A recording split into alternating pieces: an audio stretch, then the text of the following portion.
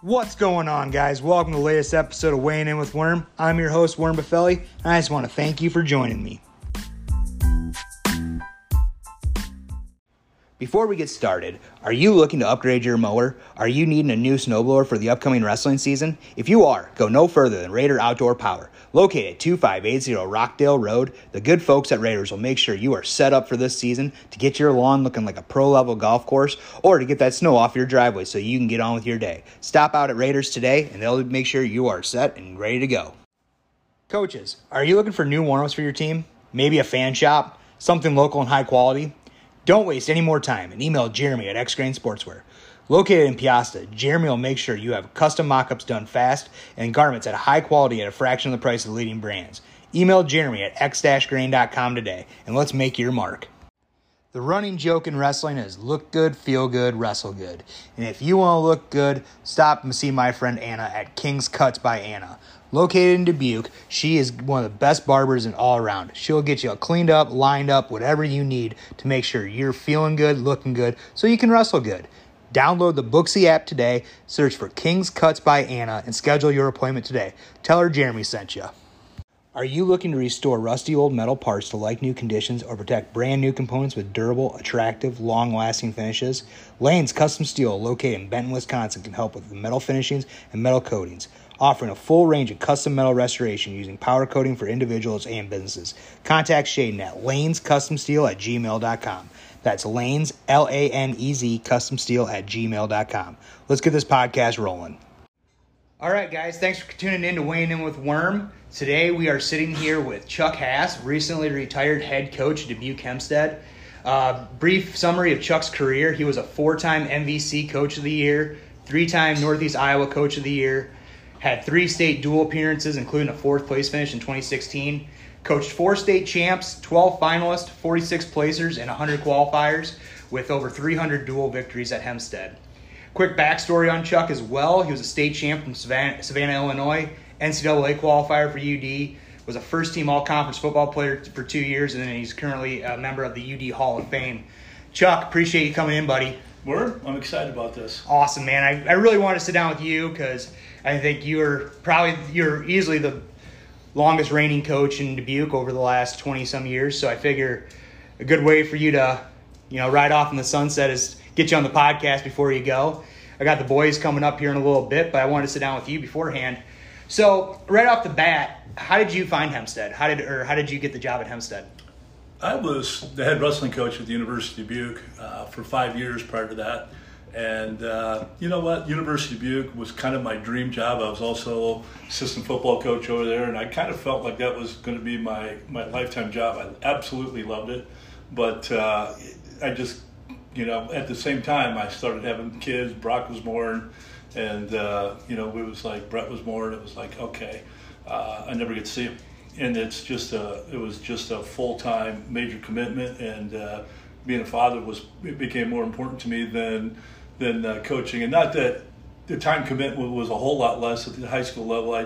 The big difference was I knew that I recruited 2 sports when I was at the college level, and I was on the phone every night. I mean, and back then you had to dial a 52-digit number just to make a phone call from your house or get reimbursed for phone calls. It's not quite as easy. We didn't have text messages when we were doing it, so technology might make life a little bit easier if I were to start that route today. But I absolutely have no regrets, and I knew that Dan Dunham was retiring when he did, and I thought, you know what, I could go out and look, and I'm confident in my skills. I probably could have gotten a job somewhere else in the world, but I want to stay in Dubuque. My wife's from Dubuque, and want to stay in the area, and it was a perfect fit for me, and I was fortunate enough to get it. Yeah, and Dan Dunham, a legendary coach here in Dubuque as well, so that timing fit in perfectly for you.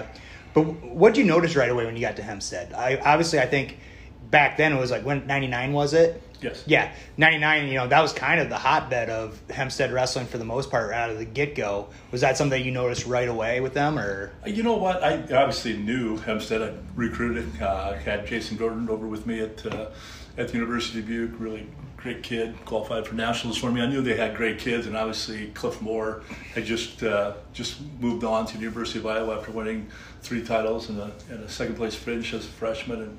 And So I knew what I was getting into, and a lot of it was, hey, I mean, the biggest pressure probably came from Ryan Heim's mom. I still remember the first time I met her, and she was like, you got to remember that you are a wrestling coach first. You're not a football coach, and you need to make sure you take care of my boy Ryan. And I did the best I could, but the most important thing was just staying out of his way, because he was a freight train from day one. He was just a machine on the mat. I've never seen anything like that. I was just talking to someone yesterday about him. He stopped over at Loris, and I was talking to a couple of the wrestlers, and I was explaining that to him. Basically, if you go on Pin Doctor's YouTube page, there's a couple matches of his, and he is just a buzzsaw. He was chiseled from granite. He was just a stud coming out of the gate. So right away, you notice that you had something good going there. And then I think, if memory serves me right, there was probably a 4 or 5 year stretch where you had a date Saturday night in Des Moines every year for the most part.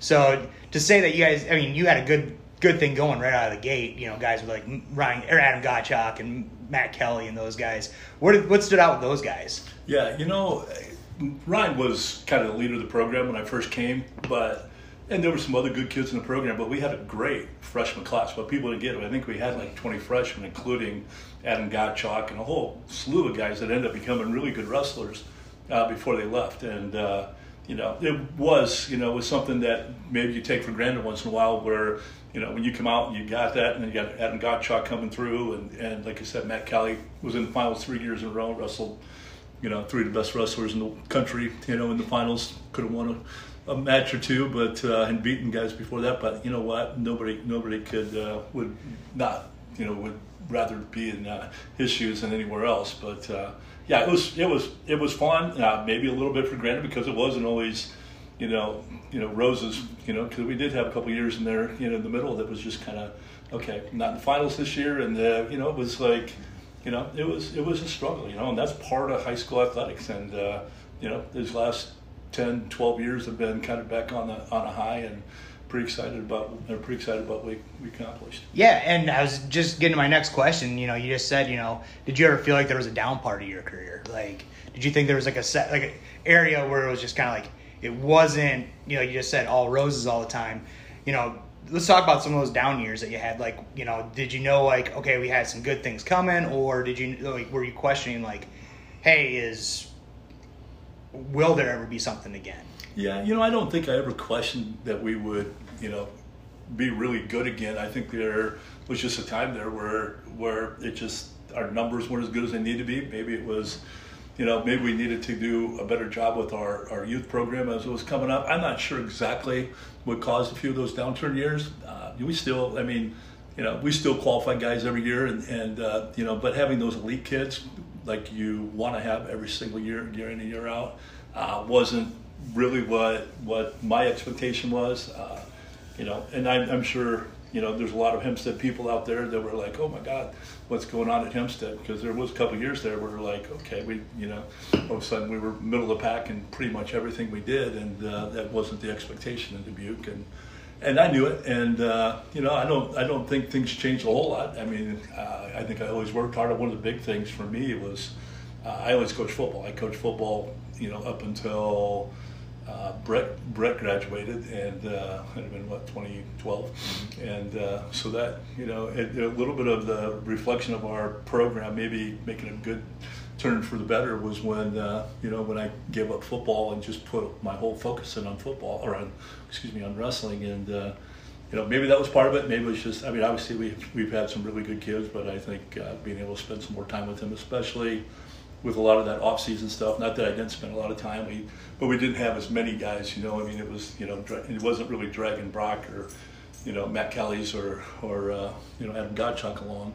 But it was a little tougher getting some of those other kids. And all of a sudden we got a bigger group and a bigger group and a bigger group doing those off-season things with us, and a lot of good things followed. Yeah, and that leads me to in the last 10 years, there was a huge resurgence, especially starting in 2013. When you had a freshman named Gannon Gremmel show up. Let's talk about that movement. I think that 2013 class, or that 2013 freshman class was loaded. It is an easy word to say for it, but let's talk about that class. Yeah, you know what, Gannon, I remember He was always in the Catholic school system, and there was one day where I get a phone call from his mom, Desiree, and Desiree's like, "He's coming, Coach," and I'm like, "You're kidding me? We finally got him over here." "Oh yeah, he's on his way, and Gavin's coming with him too," and so it was pretty exciting. And Gannon obviously came in. Gannon lost 13 matches his freshman year. Nobody in their wildest dreams thought Gannon Gremmel was going to be a 4-time state finalist when he came in as a freshman, but yeah, you're right. I mean, that crew. I mean, my son Brandon came along with that, and Brandon was a pretty accomplished wrestler up to that point, and just guys kind of jumped on Gannon's coattails and like, okay, you know what? Maybe this can be special. Maybe Coach is right. We got something special going on here, and we were as good as anybody. I know Jason Christensen. We wrestled those guys in the semifinals, I think, that year's state duels, and he was like, I was more worried about you guys than anybody this year down there, and although we finished fourth, we're probably third best team that year. Maybe we're second best team, but they're right in there. But we set our guys in the fourth place duel just because it was the old school way of having duels right before the individual tournament, and it was like, how often did you see guys that got dinged up and like, who wanted to see Gannon Gremmel or Brandon Haas not win a state title, and because of state duels. And state duels mean a lot to me, don't get me wrong. I mean, they are, that 2016 team basically kind of created that resurgence, like you said. I mean, it was getting there, but that was like, okay, this is what it's about. And that, now it's not just the Ryan Himes and the Adam Gottschalks and the, Matt Kellys and those guys individually, winning titles for it. This is about all of us, and it's not even the 14 guys that start. I mean, you bring 25 guys down there, and they all feel a part of it. And it's when you get that many, you get the whole community to follow you, and that's huge. That was huge for our program. I think that was probably the biggest step that our program's ever taken, and carried over into 2018 and this past year. And we've been in the regional dual finals for 10 plus straight years. I don't know. So we're pretty proud of that. And like I said, you hit the nail on the head. I mean, the freshman that started in 2013 was kind of the resurgence of it all. Mm-hmm. And, so you're in one of those scenarios that there's a decent amount of coaches that do it, but I don't think nearly as much as like, I look at like guys like you and Dale Andrews, especially, where you had 3 boys go through your program all 4 years. You have dads out there that are coaches that might have 1 or 2, but you had 3. Was it difficult to transition from dad to coach, coach to dad? Because, there's days where, you leave the house as dad, but then you get to school as coach, and then you come home, you have to turn on the dad switch. Did you ever find that difficult? There might have been a few things that maybe made it different, but, since Brock's freshman year, it's been, I haven't known anything different. I mean, they after he got done wrestling that following year, he came and coached. Brett followed suit, and they've all been a part of it. When they wrestled for me, I never really tried to give them special treatment. They were the ones that the kids that you always want to stick around and do the extra things. They were part of the leadership, and maybe Brock was probably the number 1 guy when he went through the program, but Brandon obviously was the number 2 guy, and Brandon was the guy that brought more kids along. I'm not saying Gannon wasn't tremendous when it came to doing things and getting kids to Hempstead High School and getting them out for the sport, but all 3 of those guys were ones that did the extra work and found a way to become a pretty doggone good wrestlers. Yeah, but I'm going to ask the boys the same question. Can you ever think of like a specific time where it was like you had to stop and go, I need to be dad right now. I don't need to be coach, or vice versa. I don't need to be dad. I need to be coach. Like, do you have any specific stories or like a memory that you can think of where it was like you had to stop and go, he needs dad right now. He doesn't need coach, or he needs coach and doesn't need dad. Yeah, it happened a lot, I would say. Brock. I remember Brock when he was a senior, and there was one goal for Brock, and that was to win a state title. And he gets down to the state semifinals, wrestling a kid that he'd had close matches with that whole year. A really good kid out of Prairie, and it was like back and forth. We knew this kid was just a hammer on top. Got beaten ultimate tiebreaker match. I'd never seen a kid that was like so down about it. I mean, he wanted to be there. He really felt like he had a chance to beat this Cody Crumweed even in the finals. I mean, I believed it, he believed it, and came up short of his goal. And he was down in the dumps, and I don't think I did a great job of getting him up for that first match coming back. He was just that much better we found a way, and I still remember sitting in the tunnel talking to him and not being coach, not being critical, and trying to do some of those things with being a dad more so than a coach. But I don't know, sometimes coach and dad kind of go hand in hand. I mean, to me, that's just been my life. I've always worked with these guys, and I try to have that same kind of approach with all the kids. I think of all these guys that I've ever coached as being my children as much as anything. I think once they come into our program, they're part of the family, and they become lifers. They stick it out. So. Yeah, and Rick Healy said this to me when I was expecting to be a father. I remember like one night saying how nervous I was and stuff like that, and he just looked at me and goes, "Dude, if you can be a good coach, you're gonna be a great dad." He's like, if you know how to coach kids, you're essentially your kid's coach for life in every aspect of his life. Just transition to that. And speaking of transition, you were just talking about, all three of your boys ended up coaching with you. And,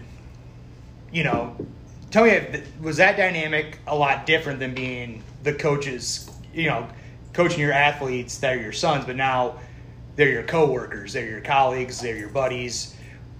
Was there a weird transition, or was it more just like seamless? You know what? I mean, Brock obviously was the first one to jump on board after he graduated from high school. Started playing college football, came back and started volunteering with us. It became really just a perfect scenario for me. I mean, you never, and I can't say I had anybody that was like a bad assistant coach, but these guys became like great at what they did, and they were so passionate about it. You never had to question anything about it. I think they were always really good at listening and doing what you told them to do. But the reason why both Brock and Brett became head coaches, and Brandon could be a head coach tomorrow too if he wanted to, is those guys weren't afraid to say, "Hey, Dad, I think this is maybe a better way to do stuff." And they were always willing to share ideas, and obviously they were students of the sport, where they were out always learning things, going to, being like Brett being very involved with USA Wrestling and all the things he picked up there. Brandon wrestled at UNI, a lot of things. But, there's so much else out there in the world where you can pick up stuff, through Flow Wrestling or whatever. And they just, were students of the sport, and they truly became, perfect assistant coaches for me. And it was never, I don't recall really a bad incident of those guys as assistant coaches with me. For sure.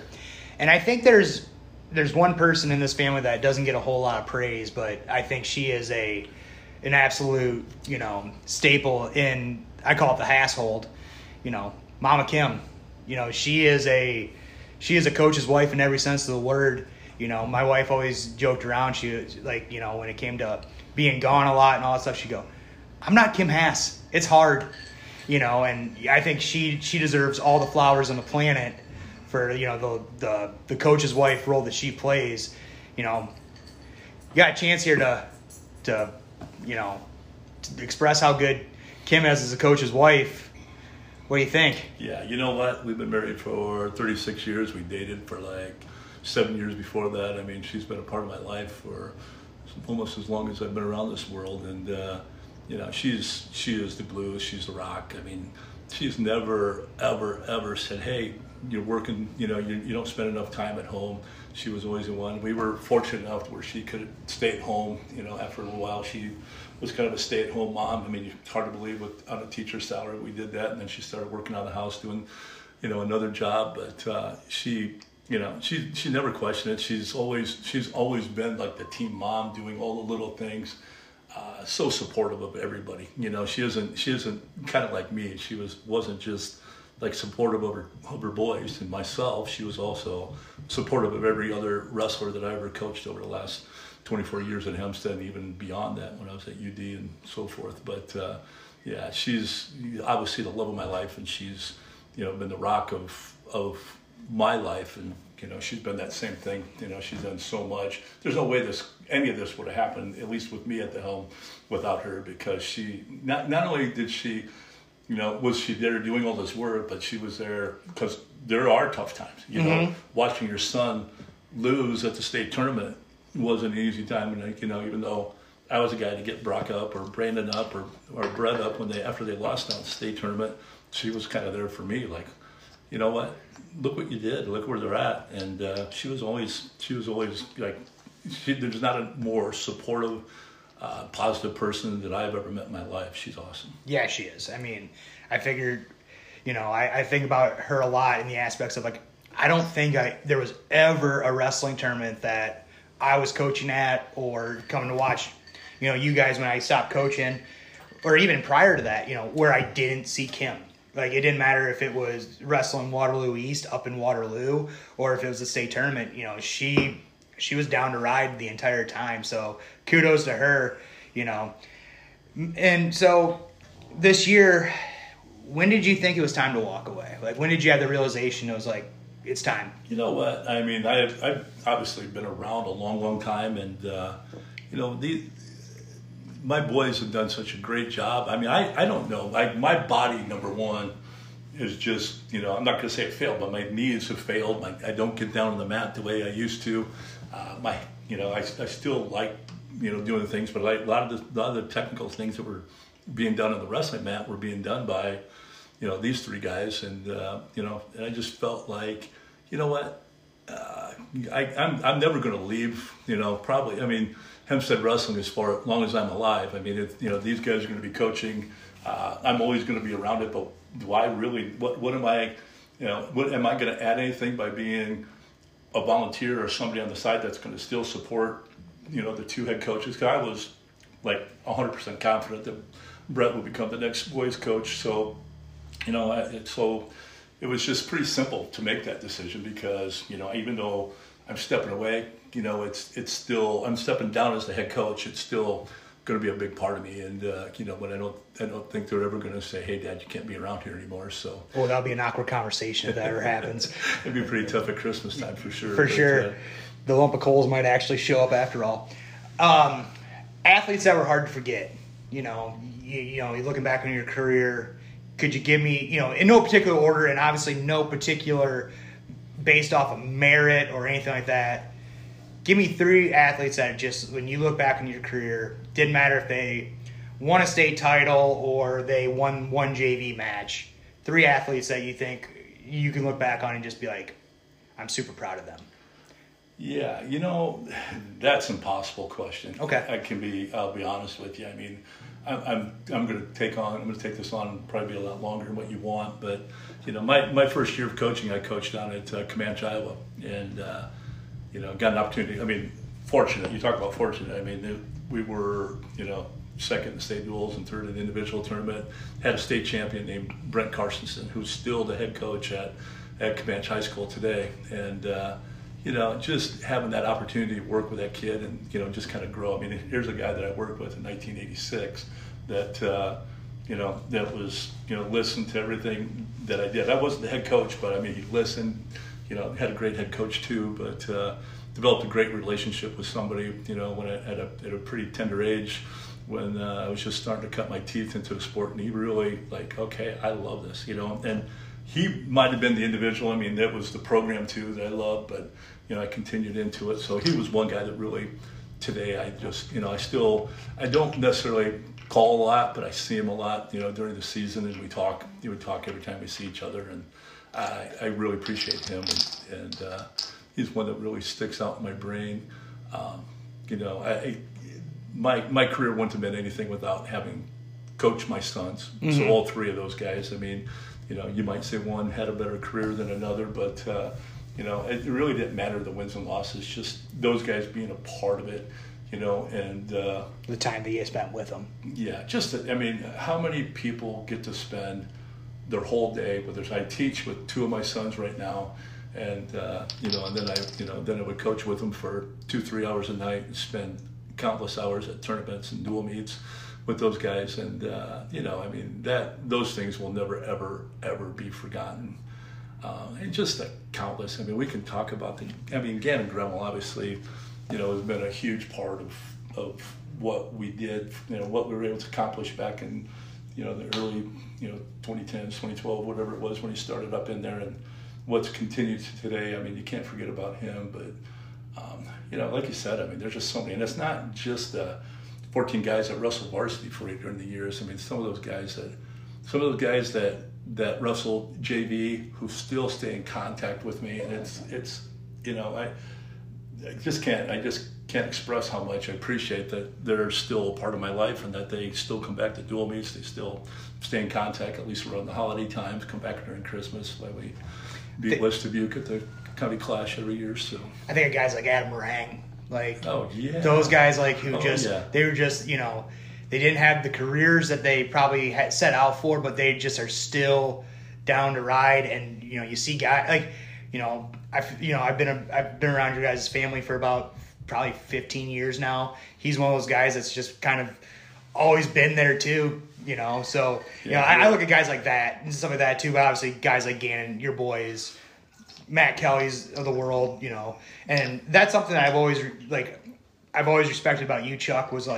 anytime that we were ever competing against each other or watching you, so that it didn't matter if that kid was a 40-0 state champ or an 0-40 kid. You always seem to bond with your athletes. And it always seemed like I could always catch you if, the boys were in the corner, you were sitting next to one of the JV guys even, cutting it up with them, making them feel really included in part of the team. And so that's always something I was always really commendable about your career and from my standpoint. Yeah, but all those kids matter. It's 100%. It's never about, I mean, you're never going to be great unless you have a team. And you know what? I think that's a big part of what I tried to transfer on as later on in my career, as I became more of a mentor to my boys, and less of a, this is the way it's going to be. And the fact that you got to have numbers to be great, I think is something that really sticks into their minds. So now here's a fun question, I think. Favorite rivalry? Your favorite, the coach that kept you up at night, or the coach or the team that you always had to sit there and go, God, I got to figure out a way to beat them, or they better not be coming to beat us. We want the duel, or the team or the coach that when you guys were competing, I don't want to say it was personal, but it was this is fun. It's a good rivalry. Yeah, well, I think it's pretty easy to right away think of West Dubuque. Paul Cleary out there. I mean, that's become a very, I love Paul Cleary.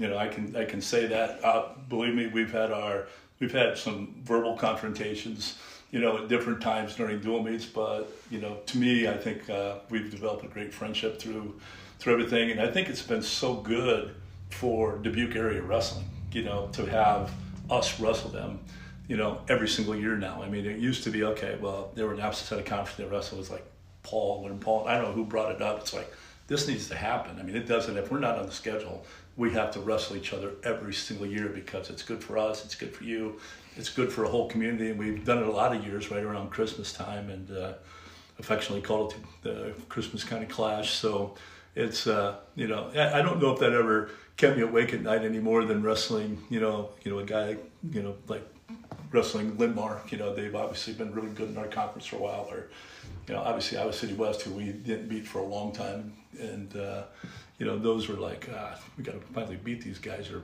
how are we ever going to beat these guys? We've always been pretty competitive back and forth for a while. We probably had the upper hand for the last couple of years, but I'm sure they'll bring their 80 kids in again this year, and it'll be a competitive dual meet. And it's fun. It's just so fun. I mean, it always seems to bring out the best of both communities. And it doesn't matter if we go over there or they come over here, the place, You've seen it. I mean, we got to pull out these spare bleachers up above, and people are wrapped around the gym for that dual meet. And it's just nothing I don't think I've ever seen. I mean, I grew up in a small community in Savannah, Illinois, that had multiple state championships in a row when I was going through high school. But that gym was about the size of, this basement right here. It was really small. It's kind of hard to imagine it being the same thing. But Hempstead, that's pretty special rivalry, what we've got going right now, and probably what sticks out most. All right. Dang it. I thought he was going to say his best rivalry was against me, but okay, that's not a big deal. Just wrapping things up. Question I ask every coach at the end of the interview, or every interview I have. I don't know if you probably know this at all, but favorite wrestling shoes you ever wore? Oh God, that's. Be honest with you, I don't even know what kind of wrestling shoes I wear. Okay. Nope. I'm not that guy. I mean, there's people that like know. I mean, like my kids when they were younger, in particular, they say, "Oh, there's a pair of so and so." Those, whatever. Or they bought these shoes off of eBay. Like, why are you spending $100 on a pair of used wrestling shoes, guys? I can go out and buy these for you if you want. But yeah, I've never been that guy. So I guess my favorite pair is the pair that's not totally worn out right now. But even the ones that I did wear out, I usually wore them until there wasn't anything left of them. Gotcha. All right, man. I appreciate you. Anything you want to say before we log off? No, I think it's pretty awesome that you're doing this for the sport of wrestling, and it's something that's needed for our area again. Hopefully it'll spread out and branch out to even bigger areas down the road as you keep growing, your little niche here in the sport of wrestling. But thank you for doing that, and I'm sure we're going to see each other a lot over the next few years. For sure, man. I always joke around that I like to think of myself as the son you never wanted. So, all right. We're going to take a quick break here, and we'll be back with Brandon and Brett here shortly. I want to take a quick break here to mention our great sponsors at Raider Outdoor Power. Stop out at 2580 Rockdale Road, and one of their great sales staff will have you set up for the best equipment and top-of-the-line service you can expect from a company who has helped the Dubuque County area since 1957. At Lane's Custom Steel, they have been offering custom powder coating solutions to businesses and individuals since 2019. Their skilled team of professionals are dedicated to providing you with high-quality finishes that will last many years. Email Shaden at lanescustomsteel@gmail.com. Now back with Aiden. And we're back. Thanks to our sponsors for those ads. Now we're back with the current new head coach of Dubuque Hempstead Wrestling, Brett Haas, alongside, would you call him as your associate head coach? You Brandon can call Haas? me as the right-hand man, so if it's associate head coach, it's a guy that we need, that's for certain. 100%. So we also got Brandon Haas joining us. I appreciate you guys joining the podcast, guys. Thanks for having us on. Thanks for having. Appreciate all you do for the sport and Dubuque area wrestling. Oh, just trying my best here. So, just got done talking with Chuck. He gave me a lot of good insight here. So, you guys were a wrestling family. Obviously, from the time you guys were born, obviously you guys were pretty much all Hempstead. I mean, you were born in 94, so 93, so during the UD era of Chuck. And then you were born 98. Yep. Okay. So right when you basically took over the program, so been DH since I was born. Okay. So I think that a lot of people want to know, obviously, you guys are probably the most well-known family of Dubuque County when it comes to, the dad coaches the sons. Very similar to, the Andrews family in Cascade, where all the guys wrestled for their dads. Was it hard wrestling for your dad? Brett, we'll start with you first. Bluntly, yeah. I think there were times where it was a little bit difficult, and especially as a kid who early on couldn't figure it out with high school wrestling, where I was a relatively successful, I wasn't a world beater kid, but going into high school I anticipated doing well, and the first couple of years it just didn't go that way, and some things needed to change in my life, and I was very fortunate that my dad was my coach, because looking back, I don't know, but at times it was difficult, but overall it was fun. Yeah. And Bear, for you, I think you might have actually probably, got to see what Brock and Brett did prior. Was it difficult for you at all, or was it easy? I would say I kind of saw it, vicariously through Brett and Brock when they were in high school.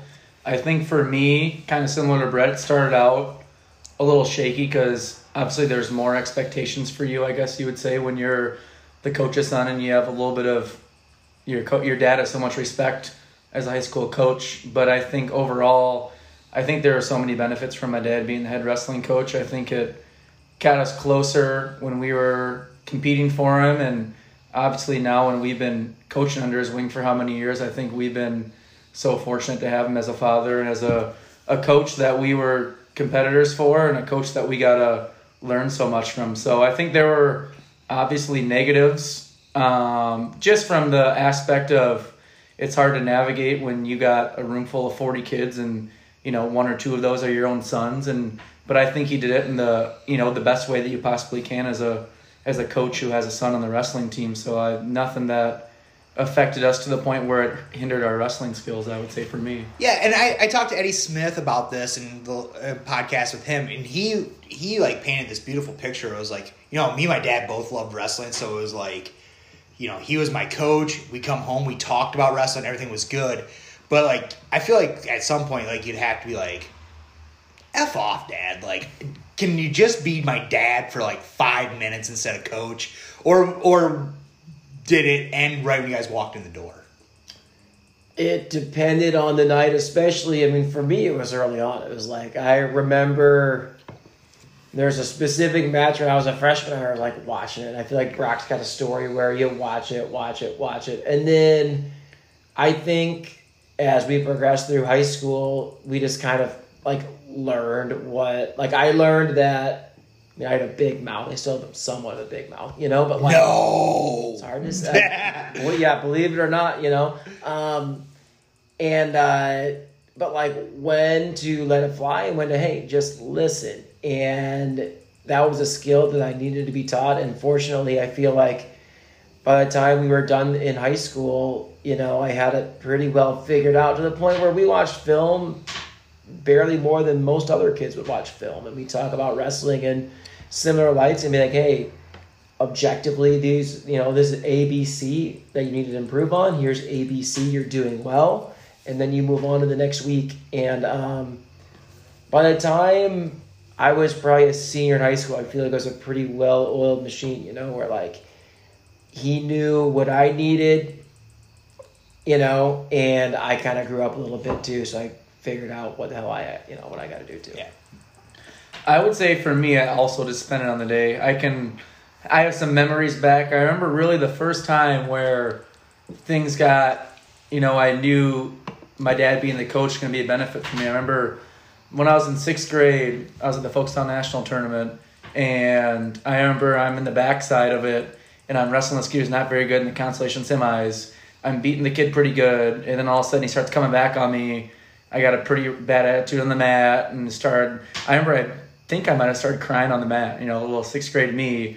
I remember my dad never got mad at me after a match, win-loss. He never cared about the results, but I remember my dad after that match, he got into me a little bit because just my attitude, and I think that it was never about the wins or the losses with him. I think it was more about how we represented ourselves in the Hempstead Wrestling program. So I think a lot of the nights it depended on our effort, depended on our attitude in the match. There's plenty of nights where I maybe lost a match that I had good effort, where we came home and it was happy. It was, you got to work on this. And there were some nights where, bluntly, maybe it was you did things incorrectly outside the wrestling match. There were plenty of instances when I was in high school where, like, hey, you lost this match because you weren't doing things right, XYZ, these couple days leading up to it. So all positives, I would say it just depended on the day as well as Brett. Yeah. And I feel like with that father-son dynamic, like, even like my dad,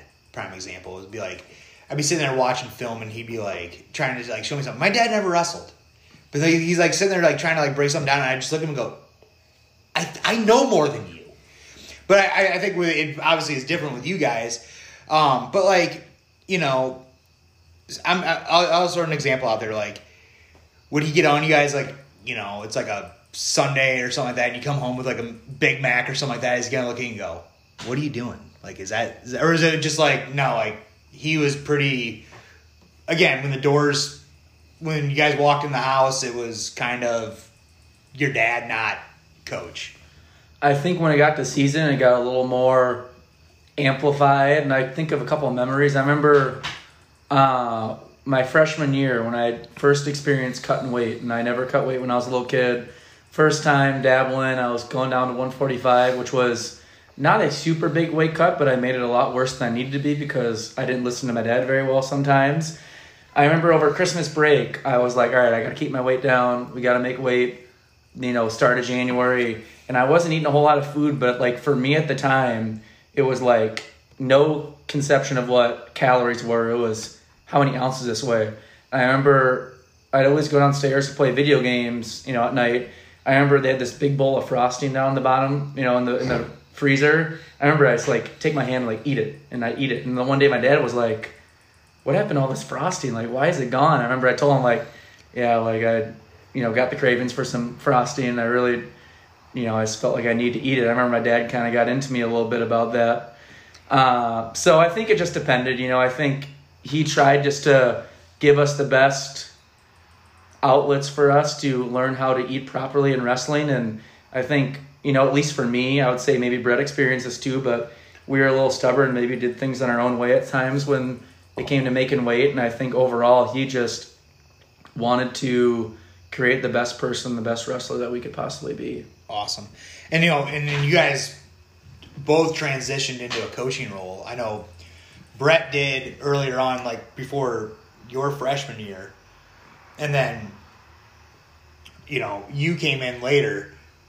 Obviously, I assuming the dynamics change when all of a sudden you're not an athlete anymore, you're a colleague. Was coaching under your dad, like, did that change anything, or did that become more like, no, like I'm working for some guy. I'm working for a different guy. He's my boss now, not my dad. It's funny how that transition kind of happened. Where early on, like I've always loved wrestling. So, and I never really thought that I was going to be a wrestling coach. Like, I don't know, man, like maybe I'll go like work for Flow Wrestling. Like maybe I won't, like, I don't know. Like I love it, but I don't know that I wanted to coach it. And then I was kind of like messing around in the room over Christmas break when Brandon and Gannon Grandma were freshmen. And I was like, rolling with the game. I'm like, man, like this is ultra fun. And like, I think there's some value in it for, with him. So like early on, I was like, I'm going to come in there and wrestle with Gannon and wrestle with a couple more of the guys, Kevin Pape and Tanner here and kind of those guys like that early on. So there wasn't a whole lot of dialogue between us. And then over the years, it was, like you're around it a whole lot, So during the summer, we'd go to Fargo and we'd be around these really good people. And obviously, we love wrestling, so we're watching all the time. So, like, I kind of chime in with my input. But I guess going back to your question, 100%, like, the dynamic changed right away. Like, I mean, I feel like later on, when I was in high school, I kind of understood the concept of, like, hey, this guy's the head coach number one, especially when we're in the room, and that comes, like, I've got to respect that. And then it's amplified by 100 when you're coaching for him. So, and I think, obviously we're human beings, so at times, and I think this goes for any good coaching dynamic, you're not always going to agree with the head coach. You're not always going to agree with your assistant coach. But as a staff, you all have to band together, and then in my opinion, the best coaching staffs are the ones that can hold each other accountable. And I feel like I learned that, again, early on when I was coaching, so I really kind of jumped on board, I think, their junior year, and Nate Harm and Darren Kaiser were still on staff. And Nate Harm has had, probably the second biggest influence on my wrestling and coaching. And that's a guy who was never afraid to kind of, go there with my dad and like, hey, here's what I think we can be doing better. And ultimately, I learned a lot from that. So I guess going back to what I was trying to get to, my opinion, the best coaching staffs are ones that work cohesively while you're around the kids and around anyone. But, when you got to get down to the nuts and bolts and it's a coach's meeting in the coach's office or not the coach's office, like, you're able to share ideas and ultimately we want what's best for our guys. So, I don't know. I guess No, and that's actually really great because, again, back to the father-son dynamic, very few times you get to talk back to your dad in a way, But as a coach, it's like, no, I'm telling you how to do your job better, or how to improve our program. And so, it makes both you guys better because you're pushing the envelope, in a sense. And so, obviously, over the summer, Chuck decided to step down, and Brett, you just became the head coach. Big question here is, do you think you got some big shoes to fill? I mean, I think the simple answer is yes.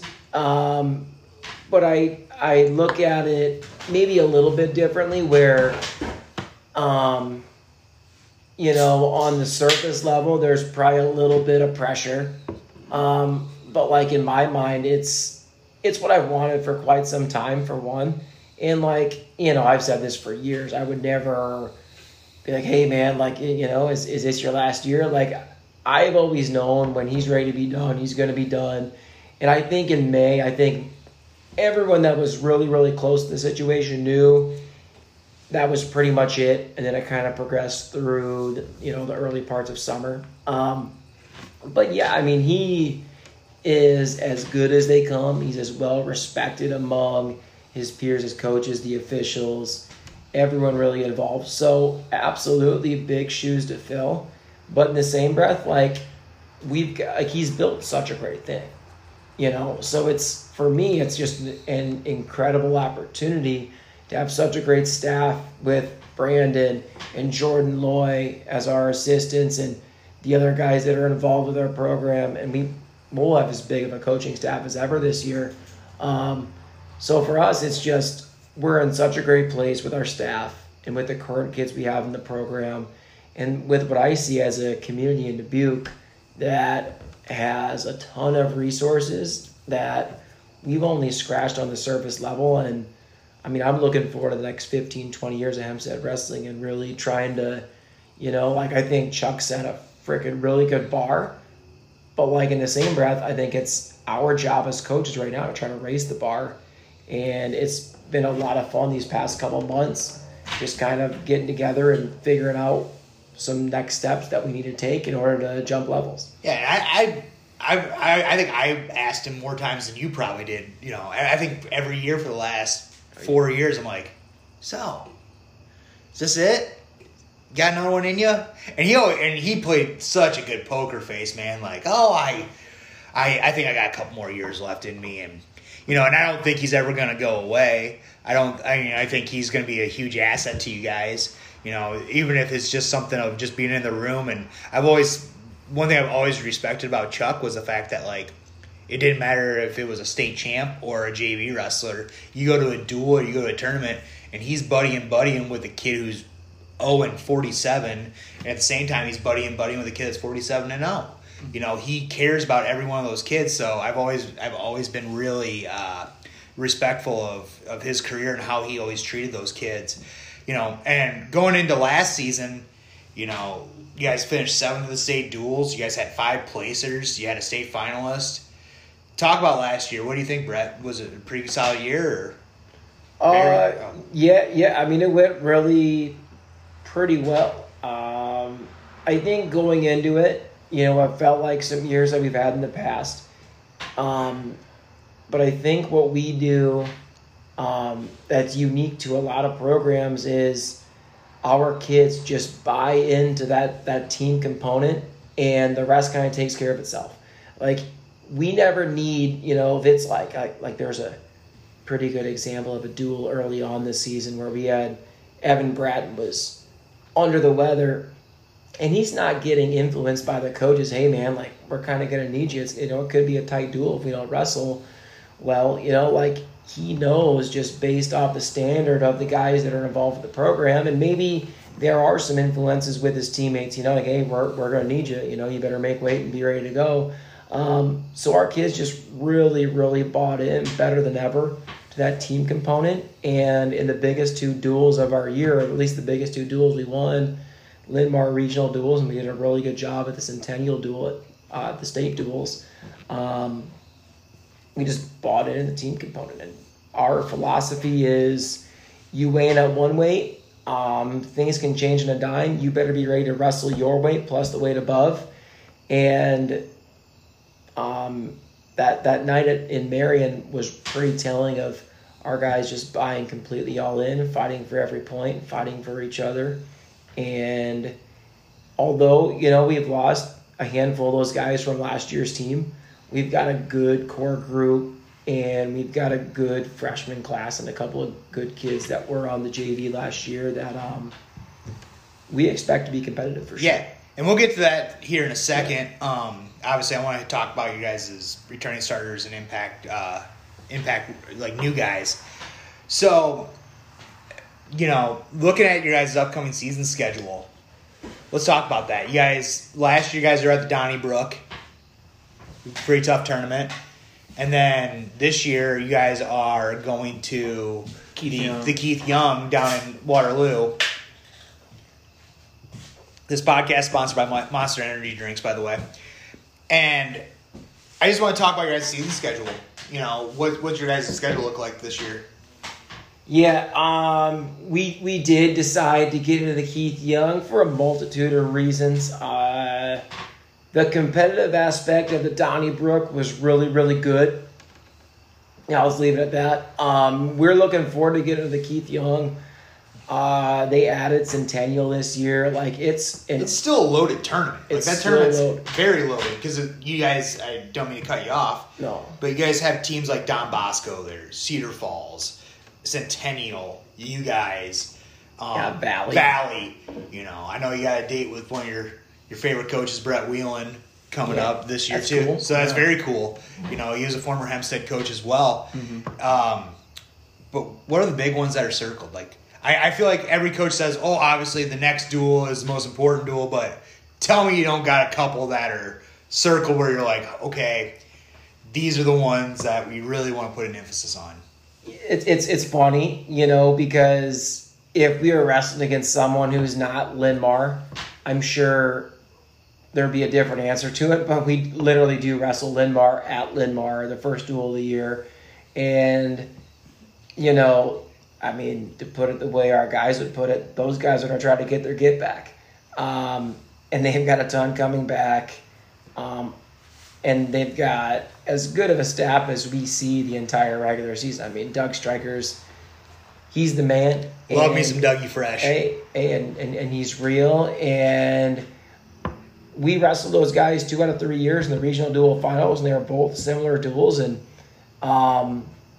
they're very competitive, and there's a lot of energy in that gym. So, yeah, the first one, obviously we're looking forward to it. And then that following Saturday, we'll see 12 3-8 teams. West Dubuque goes there too, to the Keith Young now. This will be their second year. Okay. So I think that's a good situation for us, where obviously it's a 17, 18 team tournament, so you're not going to wrestle head-to-head at every weight. But, I think that when we wrestle against Western Dubuque, it's always important. And I think kids who come through our program understand that. And although we 100% respect Paul Cleary, and I feel like, we'll see him at the Loris Homecoming or at a Loris Duel or whatever the event is. And, he used to shovel my grandparents' driveway. Talks about it all the time.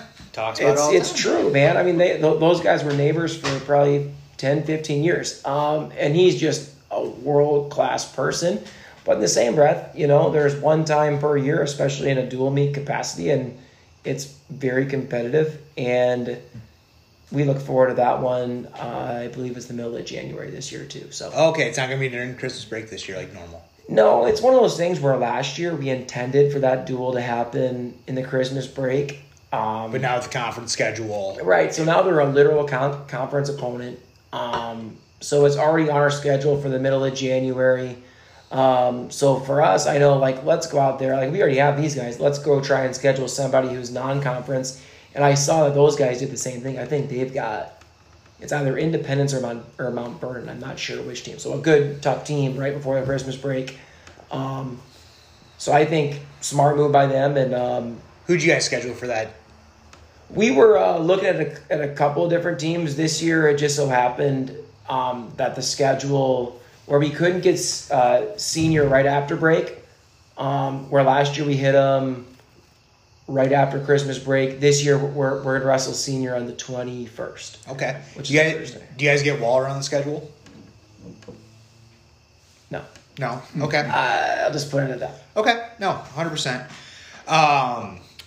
Obviously, you guys have those returning starters. Let's talk about those returning starters. You guys got some dogs in the race. So let's talk about your returning starters that you guys have this year.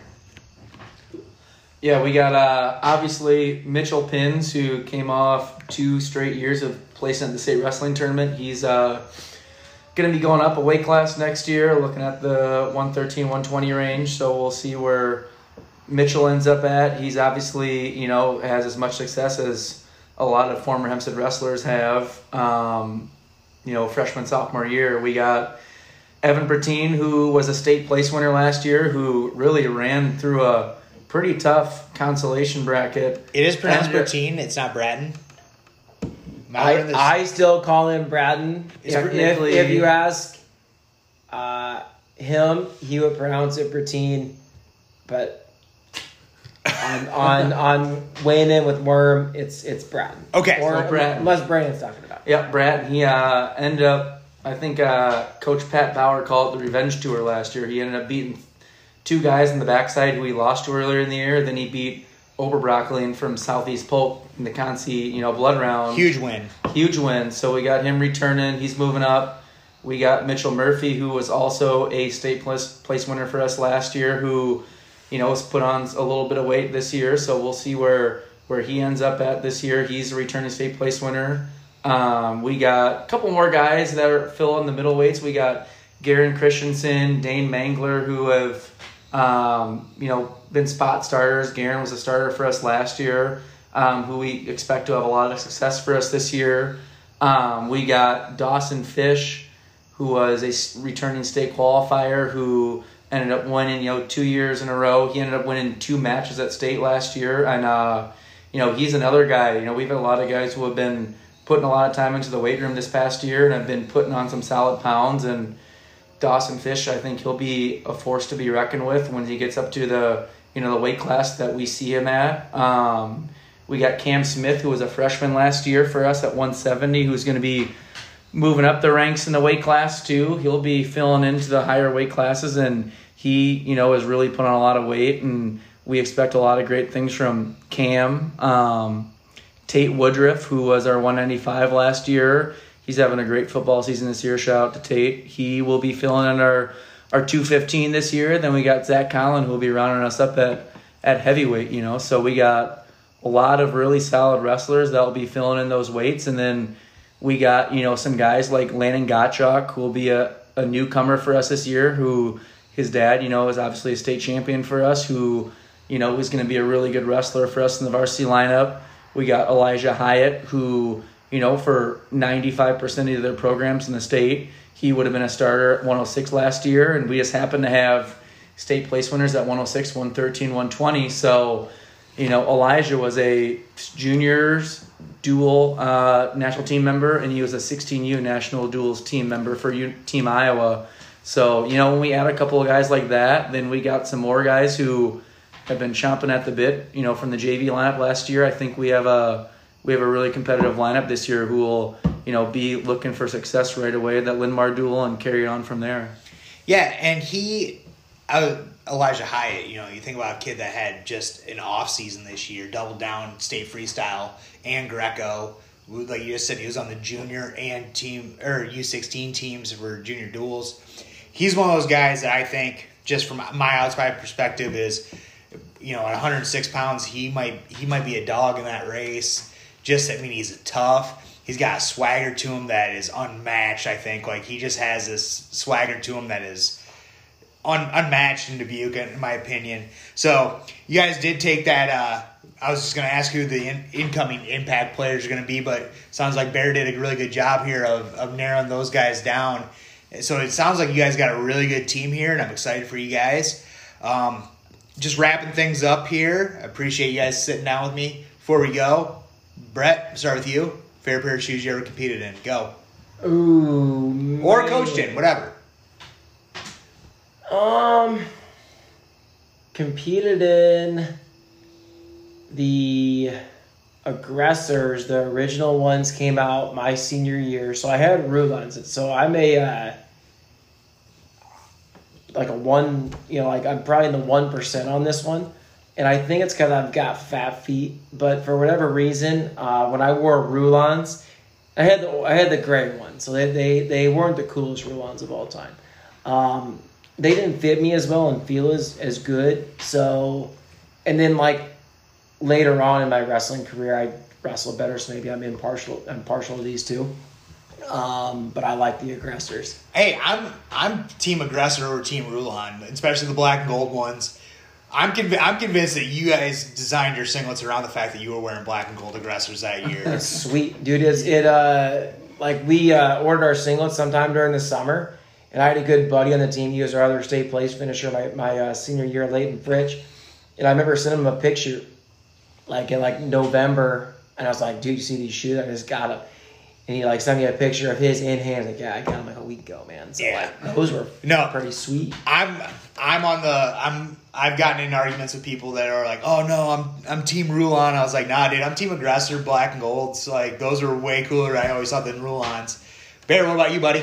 I think my favorite shoes I probably ever competed in. I remember my freshman year, Gavin Gremmel lending me his OG Nike Inflicts, the black and gold. So I wore those. It ended up being a little bit of a somber day, but those shoes were awesome. That's super funny because Gavin got those from me, and I almost wanted to shout those out, but I got them actually after I wrestled. But I believe I traded Gavin those for Nike 360s or whatever they were, and a little bit of cash. So, you got a little playing around money back on Flickr back in the day. But yeah, that's funny how those shoes went through it a little bit. Yeah, and obviously, I'm a huge shoe guy, so both those answers were awesome. So, wrapping things up here, we're going to close things out with Brock here in a little bit. Guys, I appreciate you guys so much. I wish you guys nothing but the best this season. You guys got anything to say before we log off? Go Snacks. Okay. Appreciate you, Worm. Appreciate all you do. All right. We'll be back. With wrestling and all other sports, injuries happen. But have you ever considered an all-natural way to aid in those injuries? Lori Gravel from Happiness on the Hill can help you get the products you need to get over those pains in an all-natural way. Lori owns and operates her own hops farm in Otter Creek, Iowa. The hops she picks are then made into medicinal products. These medicinal products, like the Hopped Up Oil or the Hoppy Bod Deep Muscle Rub, can help with nerve pain, muscle pain, joint pain, arthritis pain, headaches, migraines, bone-on-bone pains, and so many more. So give Lori a call today at 563-590-2277 and tell her Worm sent you. She'll give you a 10% discount off your first order.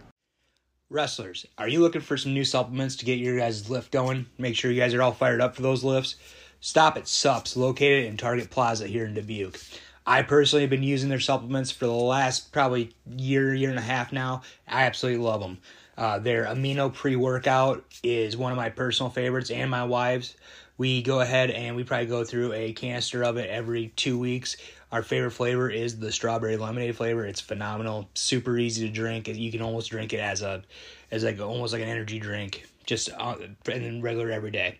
Also, just got my hands on some of their protein. I got a chocolate peanut butter that is unreal. It tastes almost just like you're drinking a milkshake, even if you're adding water to it. I know some people say if you add water to protein, it doesn't taste nearly as good as milk, but this protein has so much flavor that even adding water to it still is a really, really good protein drink. I also get all my multivitamins there, so I'm super excited for them to start sponsoring the pod. I have a link at Worms Weighin on Instagram right in the profiles. So if you're doing any online shopping and you want to get your supplements through them, click that link and shop there that way. I appreciate it. Sups is probably one of the best supplement companies in the area. I suggest going to them. Stop down there today. And we're back. Thanks for listening to those ads. We just got done with Brandon and Brett Haas. Brett is the new head coach at Hempstead for the boys team. I'm now sitting down with the eldest of the Haas family, Brock Haas, Haas. I'm just going to get off the record here. It's Haas. For everyone that wants to know, it's Haas, because I feel like people refer to you guys as Haas from as long as I've known you, but luckily I've been around you guys long enough. I refer to you as Haas, so just to clarify, it is Haas. Yeah. So Brock is the women's coach at Hempstead. Brock, thanks for being on the pod, buddy. Thanks for having me, Warren. I appreciate it. No problem. You and I have gone back probably almost 20 years. Yeah. I remember the first time I met you was down in the Makokata tournament, and like there was whispers around. People are like, "Hey, there's Chuck's son," and here comes this little sawed-off, 160-pound 14-year-old who had traps on him like Brock Lesnar. And you and I started going to DWC together, and we got our friendship going there. So to see you now as a head coach at Hempstead is super exciting. So I'm really glad to have you on the pod. Just wrapping things up here with the boys and your dad. You grew up in a wrestling family, and you were the first one. Was there a lot of trial and error with you, or did you think that your experience was pretty awesome? I wouldn't trade my experience in wrestling as a wrestler, as a competitor for anything. There's a lot of life lessons I think I gained along the way. Maybe for me, I don't know that I necessarily finished the way I wanted to in the sport, but I think that's part of what made me who I am. I don't know that I would change anything with any of the results or anything that I did, but I think that I would take a lot of the things that I learned along the way and hopefully I apply it to how I live my life today. Yeah, and you were a 3-time state qualifier, Yeah. 1-time placer, or 2? 1 time, actually. 1, okay. Lost in the blood round twice, so. Gotcha, okay. Now, I asked this question to Brandon and Brett. Was it hard to wrestle for your dad? Like, in your eyes, was there difficulty separating coach and dad and coach? I know personally, we call him coach, just all the time. Was it difficult for you at some times where you were just like, I wish you were dad right now instead of coach, or I wish you were coach instead of dad? I kind of reflect back to my dad's answer from earlier. I don't know any different, really. I played college sports, and he wasn't my coach then, obviously, but at the time, I didn't know any different, and I had a great experience. I think we both learned a lot from him being my coach and me competing, and he's obviously an outstanding coach. He'll probably be in the Hall of Fame someday as a coach in a lot of different fields. So I feel lucky that he was my coach in my corner for not just in wrestling, but for life. And I know we just say that, but there's something to that. It's bigger than just the wrestling circle. Yeah, absolutely. Now, do you think, as a whole, with you, Brett, and Brandon, do you think there's big shoes to fill? For filling in as new head coach at Hempstead? Yeah. Absolutely. Like you were reading off those accolades earlier today with all the things that he's accomplished. It's a pretty big deal, man. 20 years, 100 qualifiers, multiple finalists, champs, place winners. It's a lot, And hopefully, at some point in time, we can work towards that mark. But again, I think there might be things in wrestling that are bigger than just those wins and losses, too. 100%. So going off of last season was your guys' first year with a full girls team. Talk to me about that. How did your guys' season go last year? It was pretty fun, man. We went from a sport gets sanctioned in end of 2021, end of 22. 22, sorry. End of 22 gets sanctioned.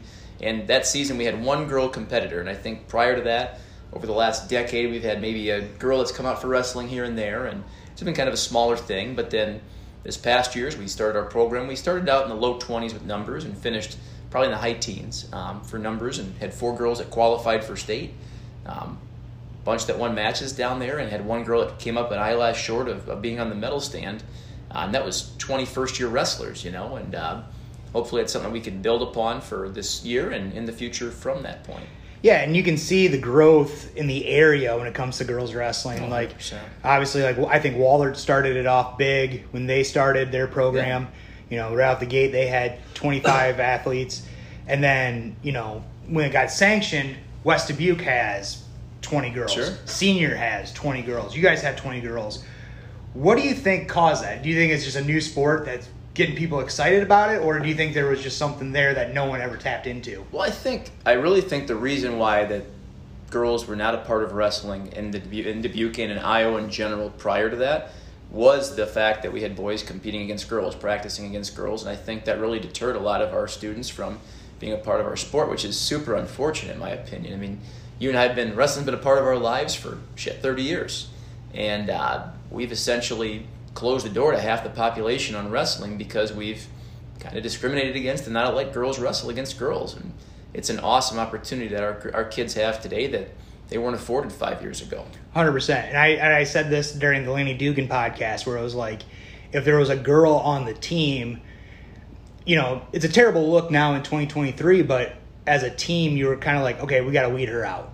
Like, in some aspects, like, I don't think it was anything personal, but it was just more one of those things of like, hey, like, wrestling's a tough sport, so if you can hang, awesome, but if you can't, there's the door. I feel like that was kind of the mentality I felt like with some teams, but now that the sport's progressing, like you said, to where, we just witnessed the World Championships, you're seeing these athletes that are just coming along, and all of a sudden now we have all these avenues now to have these girls competing. I feel like that's just a monstrous boom for the girls in the state and girls in the country to be competing in. But looking at your schedule for the upcoming season, what big ones do you guys have circled? Yeah, I think going back to what you said about Team USA, look, that's fantastic. I mean, you look at Elor and Helen and on some of these girls that are kicking butt in the national stage. Hopefully we can catch Japan the next couple of years. I don't know if that's possible. They're pretty darn tough. But I think when you talk about like prior to sanctioning of the sport, I don't know that it was necessarily the weeding of a person out of the team as much as it was just an uncomfortable thing for both the boy and the girl if they're practicing together or competing against each other. I think for both parties involved, that was probably an uncomfortable thing.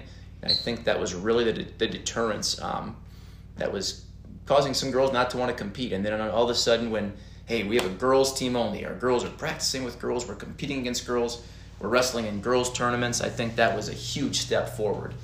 Looking at this year, our first meet we have is a tournament over at Linn-Mar. We have a dual tournament.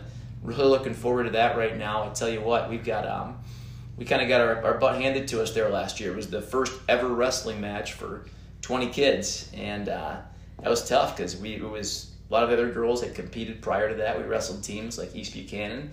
Didn't have a lot of numbers. We had more kids in the lineup than they did, but all our girls had wrestled before. They had 4 girls that placed at the state tournament. Like, they're some tough kids, and we wrestled Linn-Mar, who had 20-some girls out. We wrestled against Iowa City High, and we wrestled some other teams that were really stout there.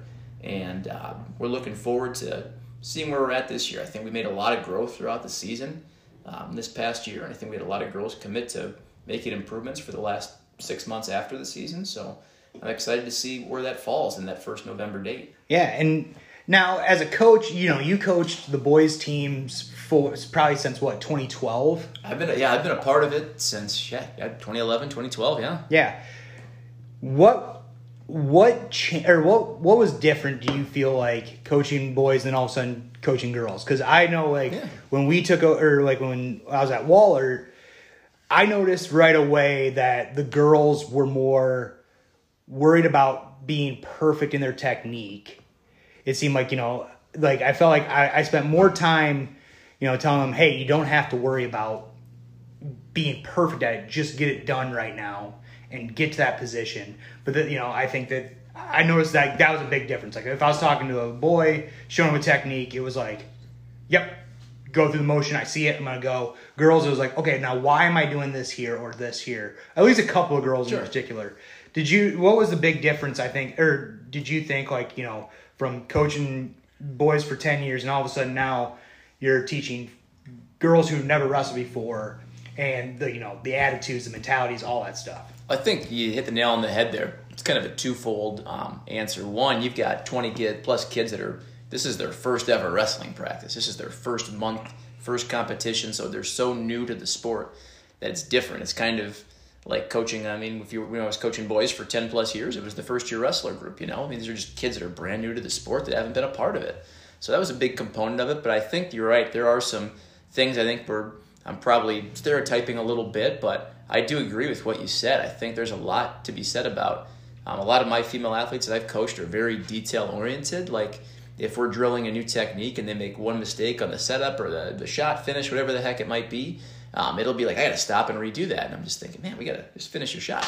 Like, I mean, I'm thinking, again, generalizing significantly here, but many of the boys I've coached, they do it. They're just going to do it wrong. They're going to finish it. And I think there's probably some good and some bad for both of those different approaches. Like, I think we do need to understand that at some point, even if you hit it a little bit wrong, it's not going to be perfect in a match. We got to learn how to finish it. But I think having that detail-oriented mentality also allows you to perfect your technique and jump more levels. So I think you need a little bit of both, and finding that balance for both boys and girls wrestlers is important. Okay.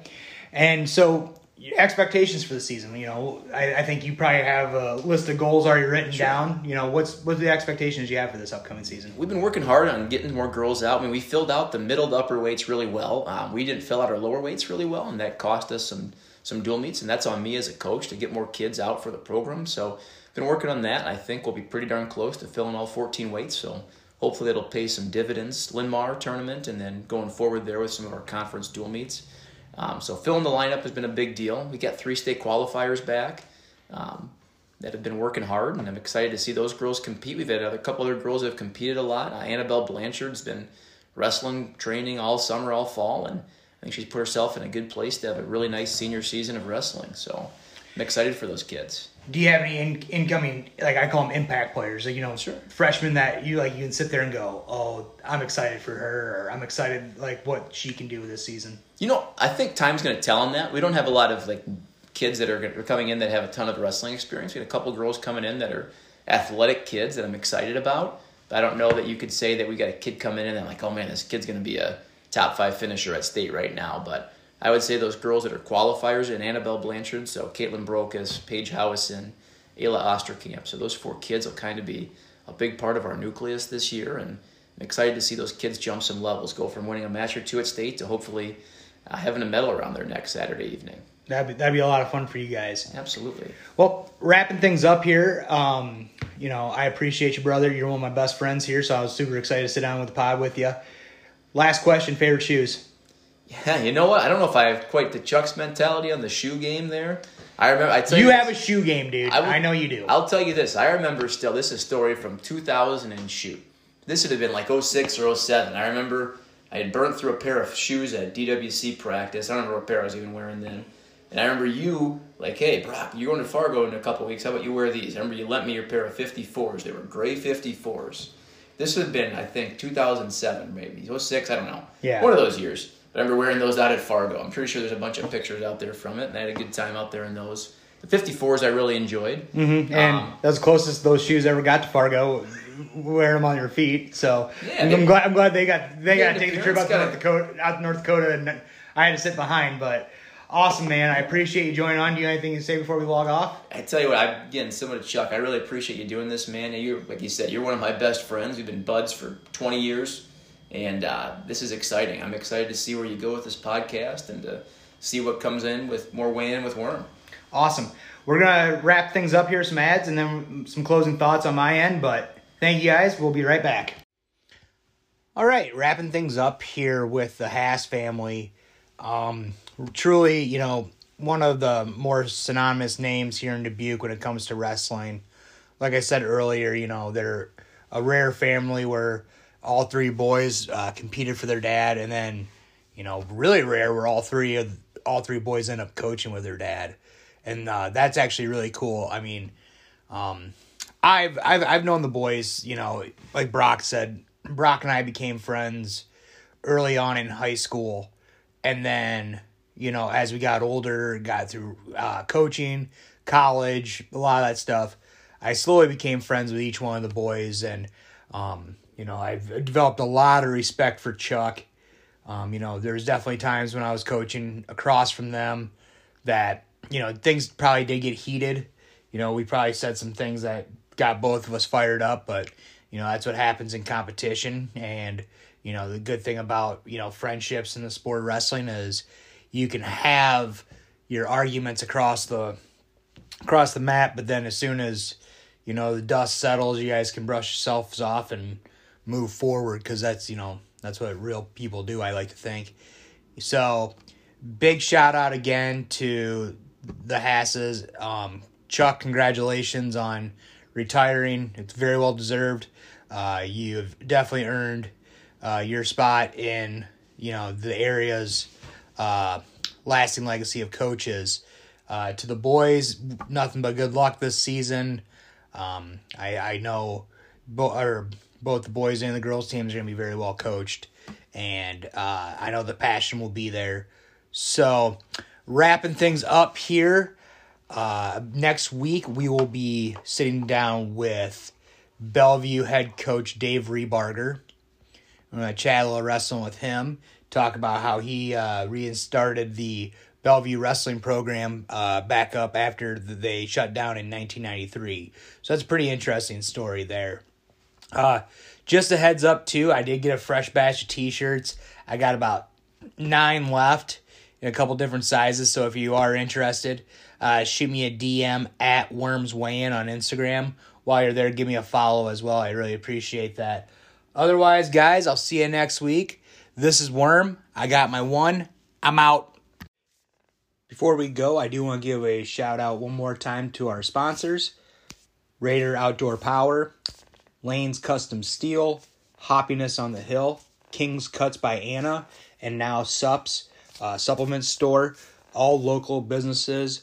So if you guys get a chance to follow their social media pages, you have a chance to visit their stores and their buildings, please go ahead and do that. Huge supporters of the podcast, so I can't thank these people enough. So, and if anyone is interested in sponsoring the podcast, please reach out to me at WormsWeighin on Instagram, and we can talk about getting a sponsorship set up for you guys as well. Thanks.